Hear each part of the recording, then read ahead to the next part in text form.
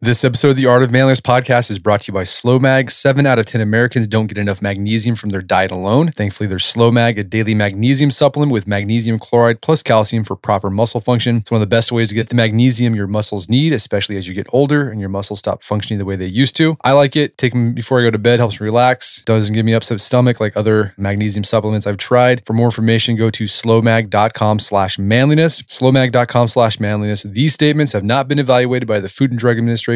This product is not intended to diagnose, treat, cure, or prevent any disease.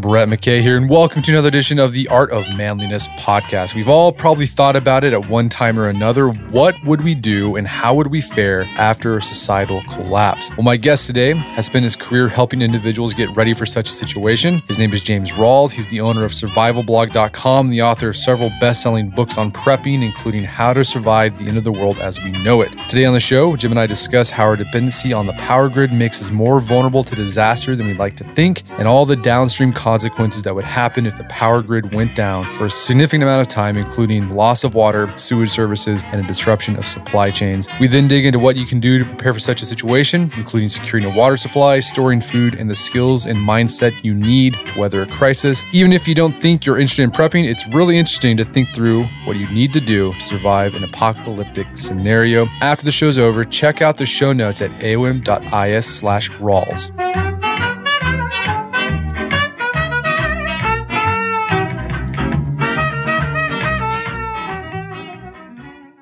Jim Rawles, welcome to the show. Thank you so much for having me on, Brett. So you're the founder and chief editor of survivalblog.com, and I'm sure a lot of our listeners have been there. And you've also written some books about prepping and getting ready for natural disasters and just being ready in general. I'm curious, how did you get started with this, getting prepared and teaching people how to prepare for things? Well, I really grew up with the lifestyle. I was born and raised in Livermore, California, which is the home of Lawrence Livermore National Laboratory.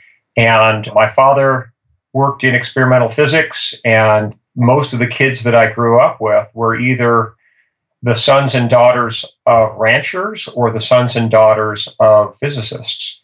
And because they designed nuclear weapons at Lawrence Labs, there's a very high recognition of the nuclear threat. There always has been.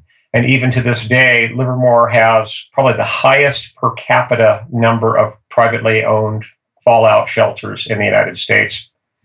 So I just grew up with that mindset, and it never wore off. And I'm sure as you got older, you just acquired more skills. I mean, did you have any military background where you learned things, or was this something you just sort of did on your own? Well, no, I studied a bit on my own. I grew up I'm the great-grandson of a pioneer family, and I did a lot of study on my own. While it was in my high school years, I already had a recognition that I wanted to prepare on my own in addition to our family's preparations. And then in college, I enrolled in ROTC, partly, and in fact, originally, because I wanted some free training. And I went to ROTC Basic Camp at Fort Knox, Kentucky, which was basically a truncated version of Army basic training with more leadership skills taught. And from there, I was really hooked, and I went ahead and continued with ROTC, ended up graduating with 3 degrees and a commission as a second lieutenant in the Army. I got a reserve commission as an intelligence officer. And one of the nice things about Army intelligence is you get to do your wartime job in peacetime. You actually get to work a live mission. So working in intelligence also gave me a much higher recognition or realization of the fragility of society. I was involved with some country studies, and I could see that, here we were breaking down the vulnerabilities of various countries. And in the back of my mind, I was always thinking, well, gosh, here in the United States, we're even more vulnerable. I recognized in particular, our vulnerability based upon our dependence on the power grids. There's an Eastern grid, a Western grid, and a Texas grid here in the States.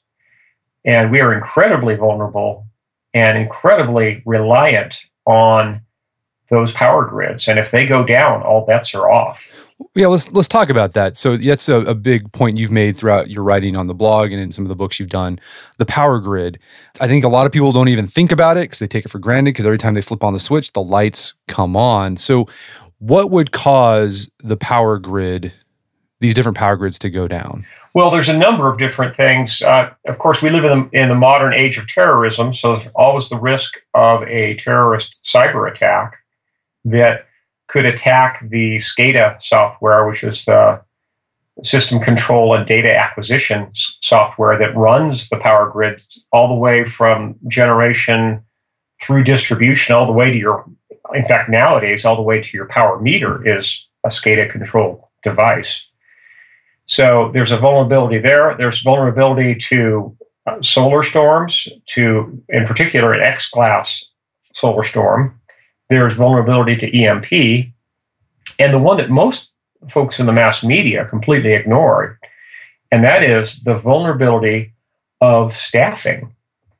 If nuclear power plants don't have a set level of staffing, they, by law, must scram the pile on that power plant and shut it down. That's by NRC regulations. So that's 20% of our power generation right there, and more than 20% on the East Coast.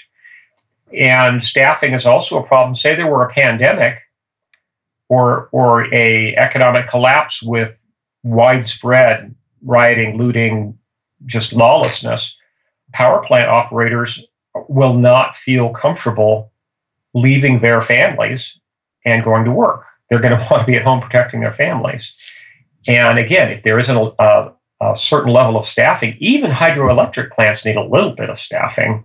But in particular, nuclear, to a lesser extent, any natural gas or coal-fired plants require fairly heavy staffing. And then at a minimal level, hydroelectric plants even require a little staffing. If the staff isn't there, the lights are not going to be on. The grids will go down. And once the grids go down, bringing them back up is a pretty complicated, pretty complicated process. They refer to it as a dark restart. And it actually takes power to make power. So a dark restart would have to start if the Western grid were to go down, that dark restart would have to start in the northwestern United States and restart the system all the way down to the coal-fired plants in Arizona, for example. And the complexity of the power grids is going up year by year. Right now, they're in the process of creating grid interties between the eastern grid and the western grid, in part so that if the eastern grid were to go down, it could be dark restarted with power from the western grid. And I mean, I think most of us, most people who are listening to this are probably, I'm going to say in their 30s, they probably don't remember, but I remember reading about blackouts that occurred in the East Coast and would go all the way from New York through the Ohio River Valley. I mean, it was pretty massive, and because everything's all connected. Yeah, and the level of interconnectivity and level of dependence is only greater now than it was back in the 1970s. We rely on the grids for so much now that life as we know it simply wouldn't be going on without them. Because not only are we dependent on the power grids for pumping water, which is like 98% of civic water supplies are not gravity fed any longer, partly because of federal standards for turbidity, that they're, by law, most water has to go through filters, and that's all electrically pumped through filters rather than going through from gravity tanks. And there are very few civic water supplies that are gravity fed all the way from a mountain source, say, all the way to someone's tap. And ironically, one of those systems is the San Francisco Hetch Hetchy system, which is fed by an enormous reservoir up in the Sierras. It was kind of a sister valley to the Yosemite Valley, which was flooded. That's the Hetch Hetchy Dam. And they have gravity-fed water all the way from end to end. But that system is a very small minority of systems. Most civic water supplies rely on grid power to pump the water up to enormous gravity tanks. You see them dotting the landscape, especially in the Midwest, for example. Wherever you see those tanks, they're completely dependent on grid power, and the water will be gone in 2 to 3 days if the grids go down. Okay, so when the grid goes down, power goes out, 2 to 3 days, no water. I imagine you have problems with sewage as well. Oh, yeah. Yeah, if toilets aren't flushing, then unfortunately we live in a society that is not used to the third world standards of cleanliness. At least in the third world, people are taught not to foul the water supply upstream. We have a highly urbanized society with people who just don't have a clue. I think it will be a public health nightmare if we have a grid down collapse, because people will begin fouling streams and creeks, and it's going to end up fouling all the water supplies that people could otherwise be drawing on. So one of the crucial things is to have the ability not just to transport water from open sources, but also have the ability to filter water or bring it up near a boil or treat it with chlorine. Those are skills that every family should have. And there's tools to go along with that. You need to have the water filters. You need to have at least plain hypochlorite bleach on hand. And you need to have some way of transporting water, even if gasoline gets short. So if there's a shortage of gasoline, you're going to have to think in terms of having like a two-wheeled garden cart and several big water cans, like 5-gallon military plastic water cans are ideal. Without that, you are going to be a refugee in very short order. And if the 20th century taught us anything, it's that the life of a refugee is nasty, brutish, and short. Okay, so power grid goes down. I want to kind of flesh this out for people. So all the things that, because we take this stuff for granted. So power goes out, power grid goes out, water gone 2 to 3 days, sewage gone as well. You might think, well, there's natural gas, but that probably also depends on the power grid, right? Mostly. Although in the Western United States, they're in the process of switching over the compressor stations on the major natural gas pipelines to be powered by natural gas powered compressors, engines that run on natural gas. That's the logical thing to do. But ironically, that wasn't done up until about 5 or 10 years ago, and they're just slowly in the process of doing that. Very few people have natural gas that's piped to their home that depends on local wellhead pressure, natural pressure. Everyone else has to depend on compressor stations, and if the power grid goes down for an extended period of time, the pressure on the natural gas lines will drop.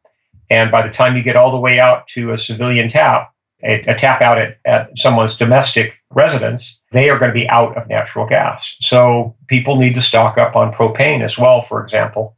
There's just a huge cascade or chain of events that most people just don't recognize. They have an expectation that tomorrow is going to be just like yesterday. And unfortunately, that may come back and bite us. And again, as a modern, technologically advanced and technologically dependent society, that risk is large and growing with every passing day. Right. And, also when the grid goes down, logistics systems also go away as well. So food will probably go away in a couple of weeks, possibly. Yeah, 2 weeks or less. Most grocery stores are not very well stocked. When I was growing up in the 1960s, our local grocery store had a back room with cases and cases of wet packed foods and staple foods, things like rolled oats. All the main staple foods were stockpiled in the back. In a modern grocery store, that back room is not for extra inventory. It's simply a breakdown area for what comes off of pallets from the back of trucks. What you see on the shelf is all the store has. And that is not a very deep supply. And unfortunately, the modern just-in-time inventory control system, which is a modern miracle, actually was copied from the Japanese Kanban system, is incredibly efficient. It is, again, a modern miracle But when the power grids go down and telecommunications go away, the store's automatic reordering system is just going to fall apart. So any supplies that come in will be sporadic at best if the 18-wheelers are still rolling.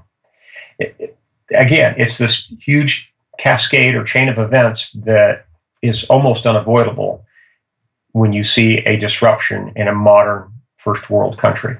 Yeah, I think that's sort of the irony. As you said, the world we live in is a miracle, and it's hyper optimized. But the problem with hyper optimization is that it's extremely fragile. You mess up one little part, and the whole thing just falls apart. Exactly.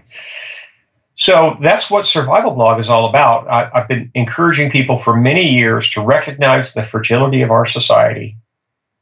Secondarily, to recognize the inability of the government to respond in the event of a disaster.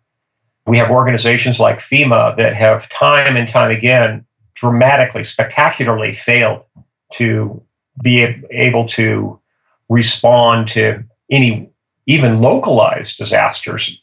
Lord knows how they'd respond if it was a nationwide disruption. I like to say that FEMA actually stands for Foolishly Expecting Meaningful Aid. Well, before we get into specific tactics and gear supply, that's the stuff people love to talk about when they talk about prepping and getting ready for these sorts of things. But I think mindset, you talk a lot about mindset. What is the mindset shift that needs to occur in people in order to get ready for a disaster situation, but also to cope when something happens? Sure. Well, I think the main mindset you need to have is what I refer to as yo-yo, which stands for you're on your own. You need to recognize that government won't be there to help, and that everyone rushing to the store at the 11th hour is part of the problem. Everyone who stocked up in advance is one less person rushing to the store, so they're actually part of the solution. You can have extra on hand to dispense as charity or to have on hand for barter. If you have the mindset of a well-prepared individual who's looking out for the best interests of his family and his neighbors, and you stock up accordingly and, prepare yourself, get set up with communications equipment, first aid, the whole works, you're going to be part of the solution, not part of the problem. And from an actuarial standpoint, your chances of survival are going to be an order of magnitude greater than your neighbors, because the average American suburbanite has no water filtration, no water storage, and virtually no food storage. The average American family has less than a 3-day supply of food on hand at any given time. That makes day 4 a very hungry day. Right. So when it comes to prepping, my experience is when you read a book, you look at a website, you get really excited and you can get overwhelmed at the same time. It's like, man, where do I start? Right? Because there's so much. So if say someone who's just starting out, they want to get prepared, what should their top priorities be? On my website, for example, we have a quick start guide for newbies. If you go to my website, survivalblog.com, and click on, there's a link marked Getting Started in the top bar.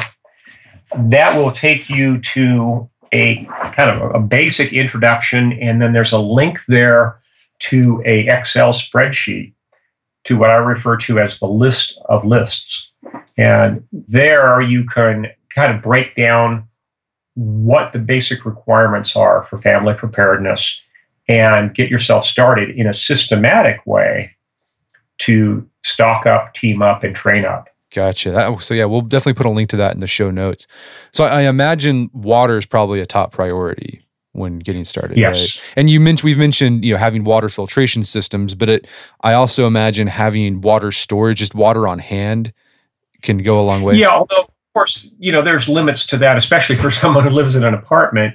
There's only so much room available, so you really need to think in terms again of if you're planning to hunker down in a suburban or urban environment, you need to locate a open source of water, like a pond or a lake, and set up a plan for transporting that water. And unfortunately, human nature being what it is, if you're in a city or a suburb and you're wheeling along a cart full of water in the midst of a major societal collapse, someone's probably going to walk up and stick a pistol in your back and say, I'm taking that cart. So you also need a security plan to go along with it. I'm actually a big believer in living at your intended survival retreat year round, like I do, because I don't think that bug out plans are very realistic. If you think that you're going to have more than one trip out of town with your gear, you're dreaming. At most, you'll have one vehicular trip out of town with what you can carry in your vehicle. Everything else will have to be pre-positioned at a well-stocked rural retreat. Hopefully, you've got country cousins that you can depend on, or that you have a well-stocked vacation home, for example, in a remote area that's not on major lines of drift. I realize that most people don't have the means to do that or don't have country cousins. So you may have to make plans to hunker down right where you are. But the logistical tail to that is pretty long. And it takes some planning, it takes some thought and prayer and some budgeting. And let's face it, unless you are willing to commit part of your annual income to stocking up, no one else is going to do it for you. And unless you do it, if something major happens, you may end up having to look across the dinner table at your family and say, sorry, I didn't plan ahead. It's not a very pleasing prospect. We're going to take a quick break for a word from our sponsors. Whatever the action, wherever the destination, no matter the weather, LifeProof backpacks keep you optimized, organized, prepared, and protected. Check them out at lifeproof.com/manliness and receive 15% off any pack. LifeProof backpacks are made with water-repellent Cordura fabric to shed rain during those summer afternoon showers. Special tech pockets are sealed against the elements and lined with soft fabric so phones and other small devices stay safe inside. Select backpacks that also have an ingenious side-access laptop pocket, ideal when you're going through airport security. And speaking of security, most LifeProof backpacks are equipped with a super secret stash pocket when you need to hide away a passport or some cash, and they're all outfitted with front tie-downs to hold oversized stuff outside. With 4 sizes, there's a LifeProof backpack for any outing. Grab the Quito 18-liter for day trips, up your carrying capacity with the Squamish 20-liter, go with the Goa 22-liter for tons of pockets, or max out on space with the Squamish XL 32-liter. Get your LifeProof backpack now at 15% discount by going to lifeproof.com/manliness. Again, that's lifeproof.com/manliness for 15% off. LifeProof backpacks, carry on. Also buy the black tux. Wedding season is upon us, and if you are going to a wedding where black tie is required, or your groom and you gotta rent tuxes for your groomsmen. Typical way you do that is you go to rental tux store in your place. It's a big hassle. Selection's not that great. You can solve that problem, the headache, with the black tux. The black tux tuxedo comes to you. Stay in your home. Go to Black Tux, you pick out the tuxedos you want. They got a wide selection. They also have business suits. Then you order it, get a free home try-on so you can see if it fits you well. After ordering, the suit will arrive 14 days before your event. If anything is less than perfect, the Black Tux will send you a replacement right away. You wear it, you turn heads, then you send it back 3 days later. Again, never having to leave the comfort of your home. It's that easy, and shipping is free both ways. If you'd like to try this at a discount, got a special offer for our Art of Manliness listeners. Go to theblacktux.com/manliness. Get $20 off your first purchase. Again, theblacktux.com/manliness. The Black Tux, premium rental suits and tuxedos delivered. And now back to the show. No, definitely not. Okay, well, so water, you want to not rely so much on water storage, find an open source of water, and rely on filtration. I guess, would food be the second thing you need to think about? Food is probably, yes, the number 2 on the list. And I go into a lot of detail in my book, How to Survive the End of the World as We Know It. And if you also go through my blog archives, which are absolutely free, and they date all the way back to 2005, we've been posting daily in Survival Blog. There's tens of thousands of articles and letters and column items that have been archived there. We go into great detail on storage food, both commercially packed or bulk foods that you can pack yourself. Typically, that's done with a 5-gallon food grade HDPE plastic bucket, or of the tall version of that, the 7-gallon, what's called a super pail bucket. Typically, those will have a O-ring seal lid. And then you can convert those with what's called a gamma seal lid, which is a lid ring that has a spinner lid set into it to make it easier to get into those buckets. You need to think in terms of stocking up in bulk foods.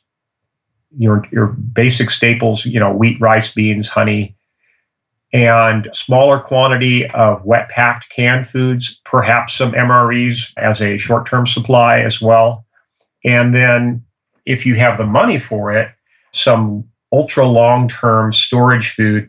Those typically come in the number 10 size can, which is just short of a 1 gallon can. And those are typically nitrogen packed. And those are designed for extreme long-term storage. We're talking 30, 40 years with full nutritional adequacy, even after that length of storage. They're pretty amazing foods. But you've got to, figure out what your budget can handle and also what your palate can handle. A lot of those foods are pretty high in sodium, for example. And if you're on a sodium restrictive diet, a lot of those long-term storage foods won't do for you.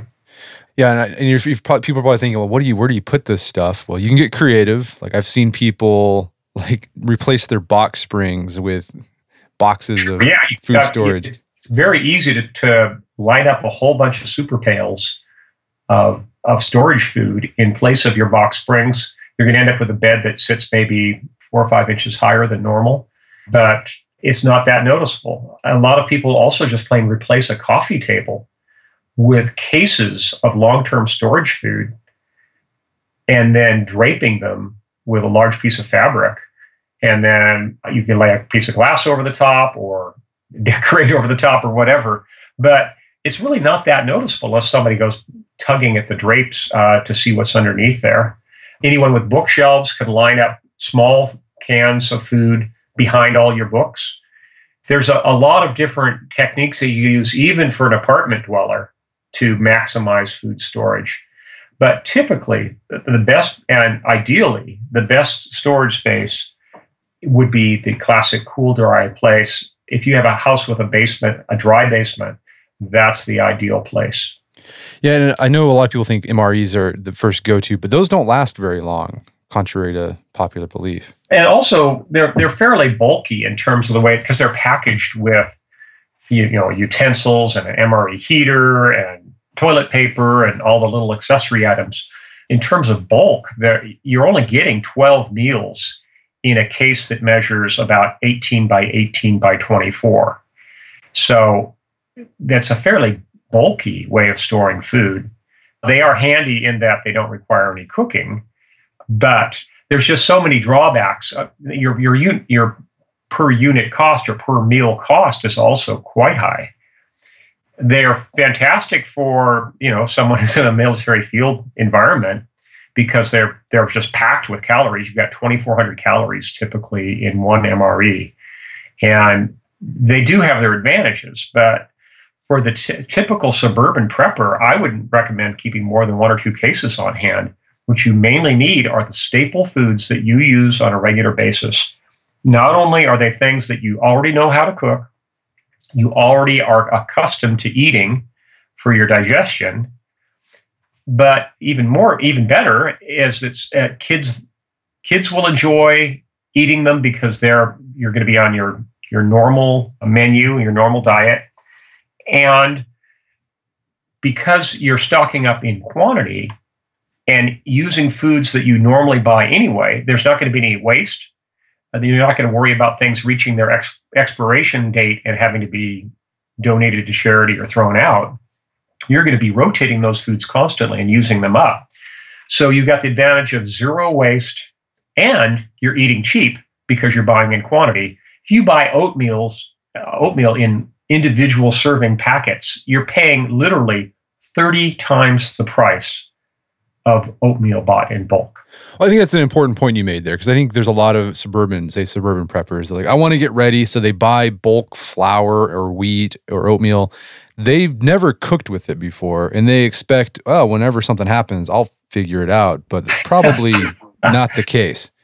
Yeah, and of course, if you buy wheat, which is the ideal way to store rather than flour only has about a 3 or 4 year shelf life. Wheat can store for decades or even centuries. You've got to practice using those foods, and you've got to integrate them into your family's diet so that there's a learning curve with every individual food in terms of preparation, and there's also a acclimation curve, when you integrate these into your menu, into your daily diet, your individual digestive system has to be used to it. And if people were to switch to, all wild game, for example, they'd run into a lot of trouble in a hurry digestively. It could be disastrous. Yeah, I think that's an important point throughout all this stuff. Like, I think a lot of people, when they think prepping, they just think buying the gear, buying the stuff. But if you don't know how to use it, it's useless. It's not about stuff. It's not about gear. It's about skills and what's between your ears. A lot of these folks who get involved with prepping think that they can buy a off-the-shelf, 1 year or 2 year food supply, set it in their garage, and they're prepared. They're dreaming. Again, there's the learning curve that goes with each of these things.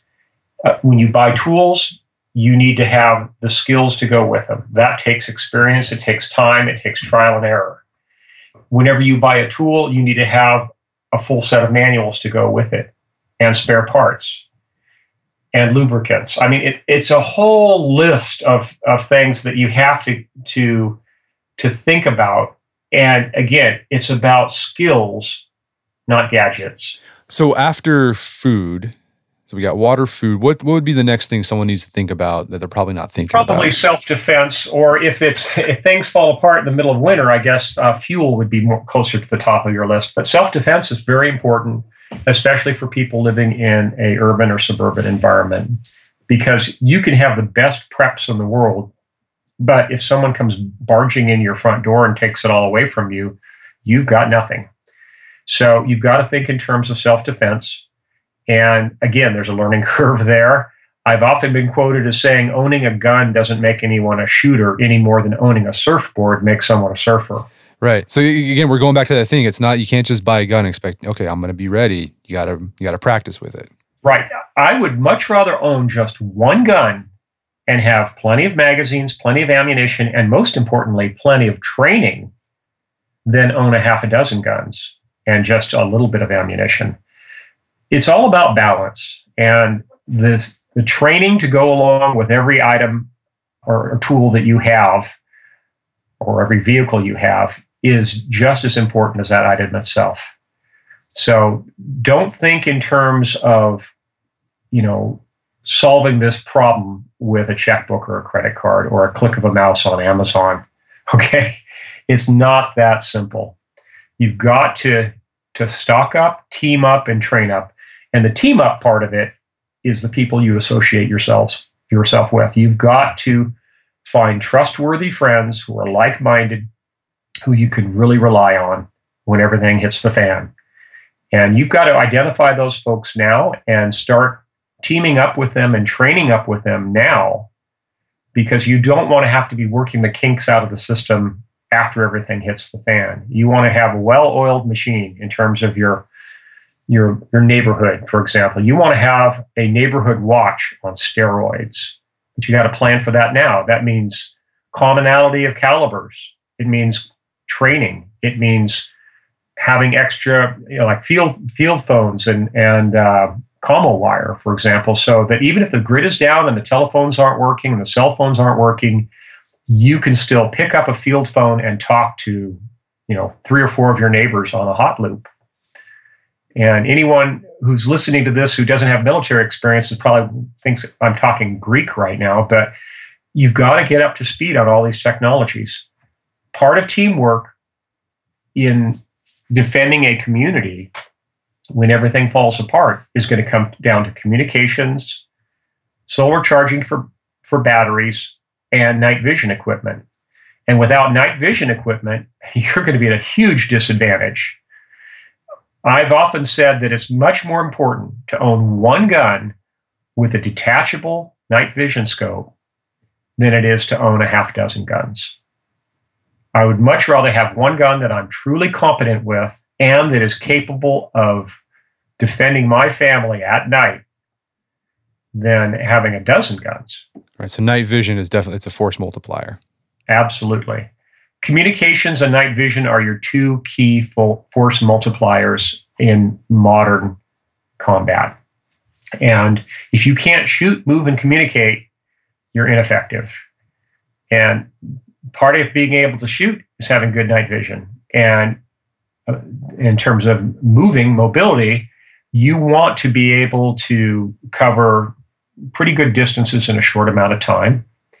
And communication is crucial, because if you cannot coordinate security with your neighbors, everyone is going to be, every man for himself. And you've got to be able to watch each other's back, and communications is key. So I'm a big believer in MERS band radios. MERS stands for Multiple User Radio System, MURS. That's a fairly lightly used band.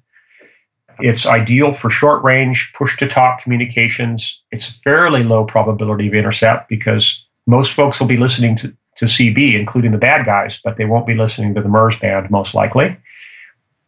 And the other advantage of MERS is it's right next door to the National Weather Service alert frequencies. So your same walkie-talkie can have one of its frequencies set to the National Weather Service broadcast channel. And it's the same band that is used by most infrared driveway alarm systems. The best well-known is sold under the brand name Dakota Alert. That uses the MERS band.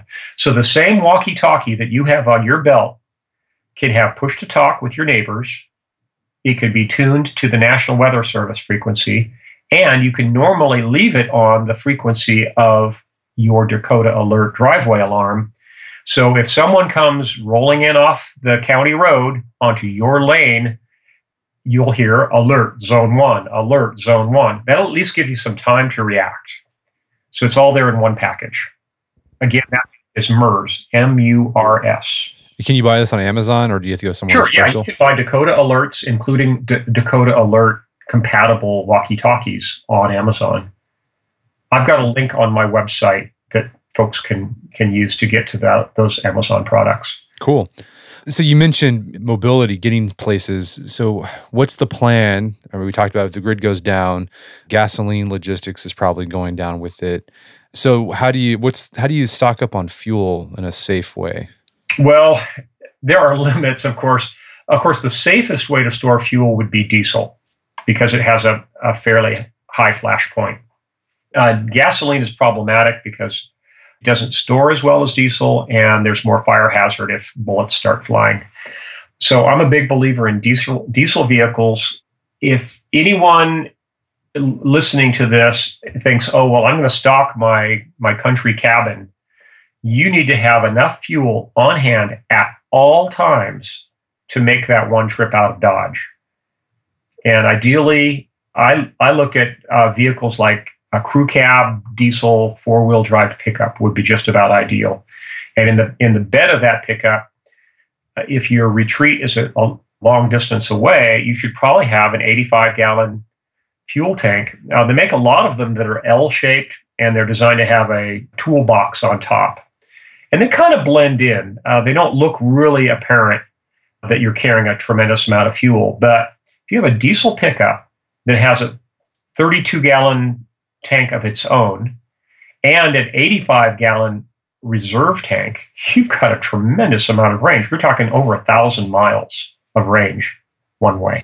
I imagine medical supplies and training would probably be something you want to think about too, as well. Certainly. And that's something that's certainly not to be overlooked. And every retreat group, if you're getting together a group of friends, you need to at least find a nurse, and preferably someone who has a medical degree and a background in emergency medicine. That would be a key person to have on your team.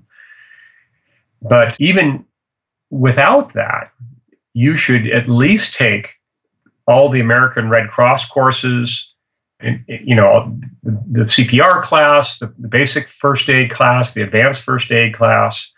And if you have the time, I would recommend you join your local volunteer fire department and get training as an EMT. That would be fantastic. That's what my son did. Yeah. And I imagine if you or someone in your family has special medical needs, I'm thinking diabetes, dialysis, like you need to think about that too. Yeah, unfortunately, if the grid goes down, folks are not going to have access to kidney dialysis. But just think of the number of people who breathe every night with a CPAP machine. It's a huge number of people who have COPD, chronic obstructive pulmonary disorders. There's a huge number of people with COPD or who have severe sleep apnea who depend on a CPAP machine. That's a constant positive air pressure device. It's basically a mask you wear at night hooked up to a pump, an air pump. If the grid goes down, most folks are going to be out of luck because they don't have battery-powered CPAP machines. So between kidney dialysis and other chronic medical conditions like COPD, there's a huge number of people who are dependent on insulin for diabetes. There's a huge number of people who are dependent on heart medications.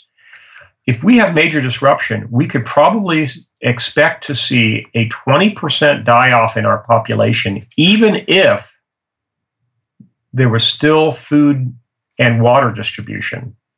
And if there's no heating, there's no power, there's no water, there's no food distribution, we could see a die-off of as much as 70% of our population over just one winter.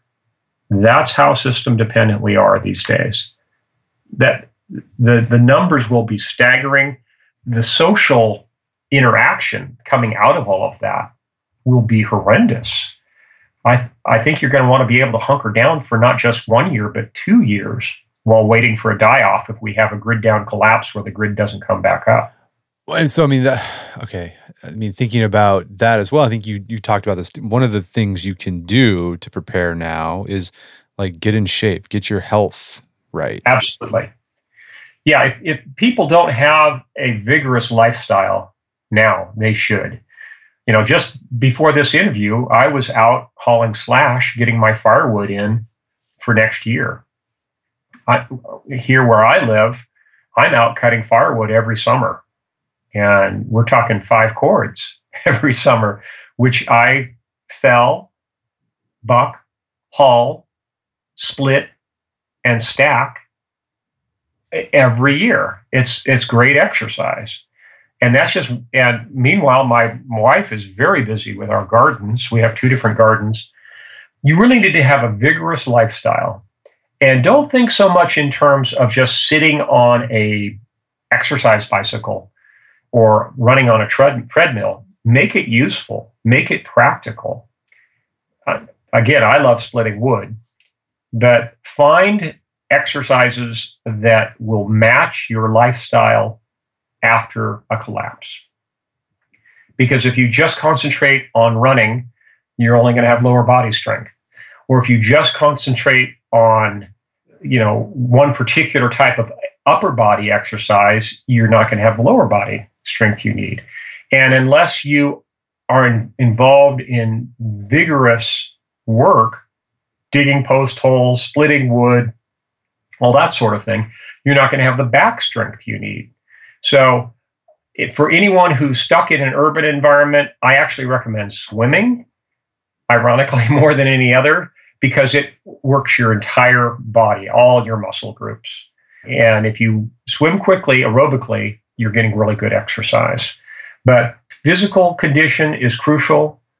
A normal diet and normal body weight are crucial.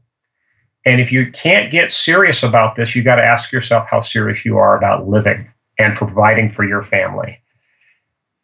Again, it all comes down to priorities. It all comes down to time. There's always a ratio of sweat to dollars. If you're willing to sweat more, you can spend less. And you can do a lot of these things yourself. You can hire someone to build fences for you, but why not learn how to do it yourself and get exercise doing it at the same time? Right. So, I guess another mindset question, because we've talked about some of this, kind of a bare bones, right? We've barely scratched the surface of this stuff. But as I said earlier, I think for a lot of people, it can be overwhelming.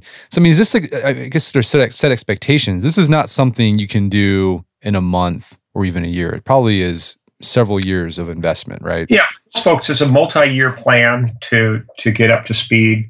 And it can take quite a while to find a group of people that you can really trust and train with them. Again, there's learning curves with all these things. And if you're establishing a rural retreat, it takes time to establish fruit and nut trees, for example. Those take years to grow, or even just berry bushes take 2 or 3 years to start really producing.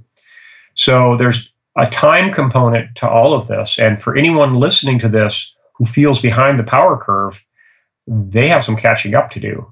But yeah, get started, right? Don't just plan. This is not a pencil and paper exercise. This is not an armchair exercise.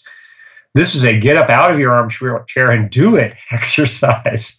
So if you feel serious about preparation, I believe as a Christian, you should get down on your knees and pray and ask for God's providence and guidance in this. And then once you feel firmly convicted to prepare, forget the halfway measures.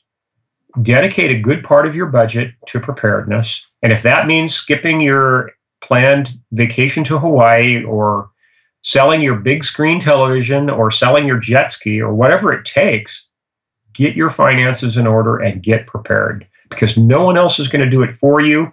And again, statistically, your chances of survival for you and your family will be much, much greater. I look at it from a 19th century pioneer perspective. That my family came out west by covered wagon in 1852. And I grew up with that mindset that we provide for ourselves.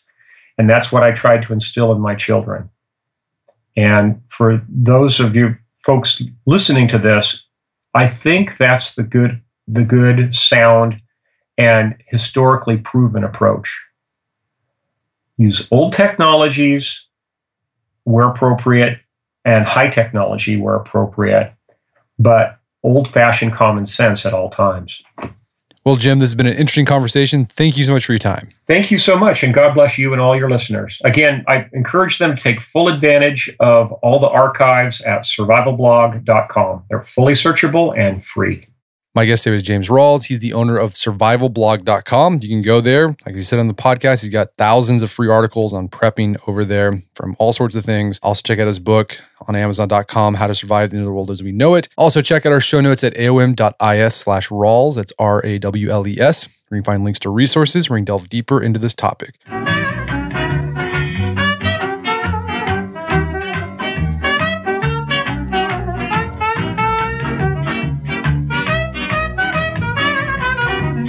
Well, that wraps up another edition of the Art of Manliness podcast. For more manly tips and advice, make sure to check out the Art of Manliness website at artofmanliness.com. As always, thank you for your continued support. And until next time, this is Brett McKay telling you to stay manly.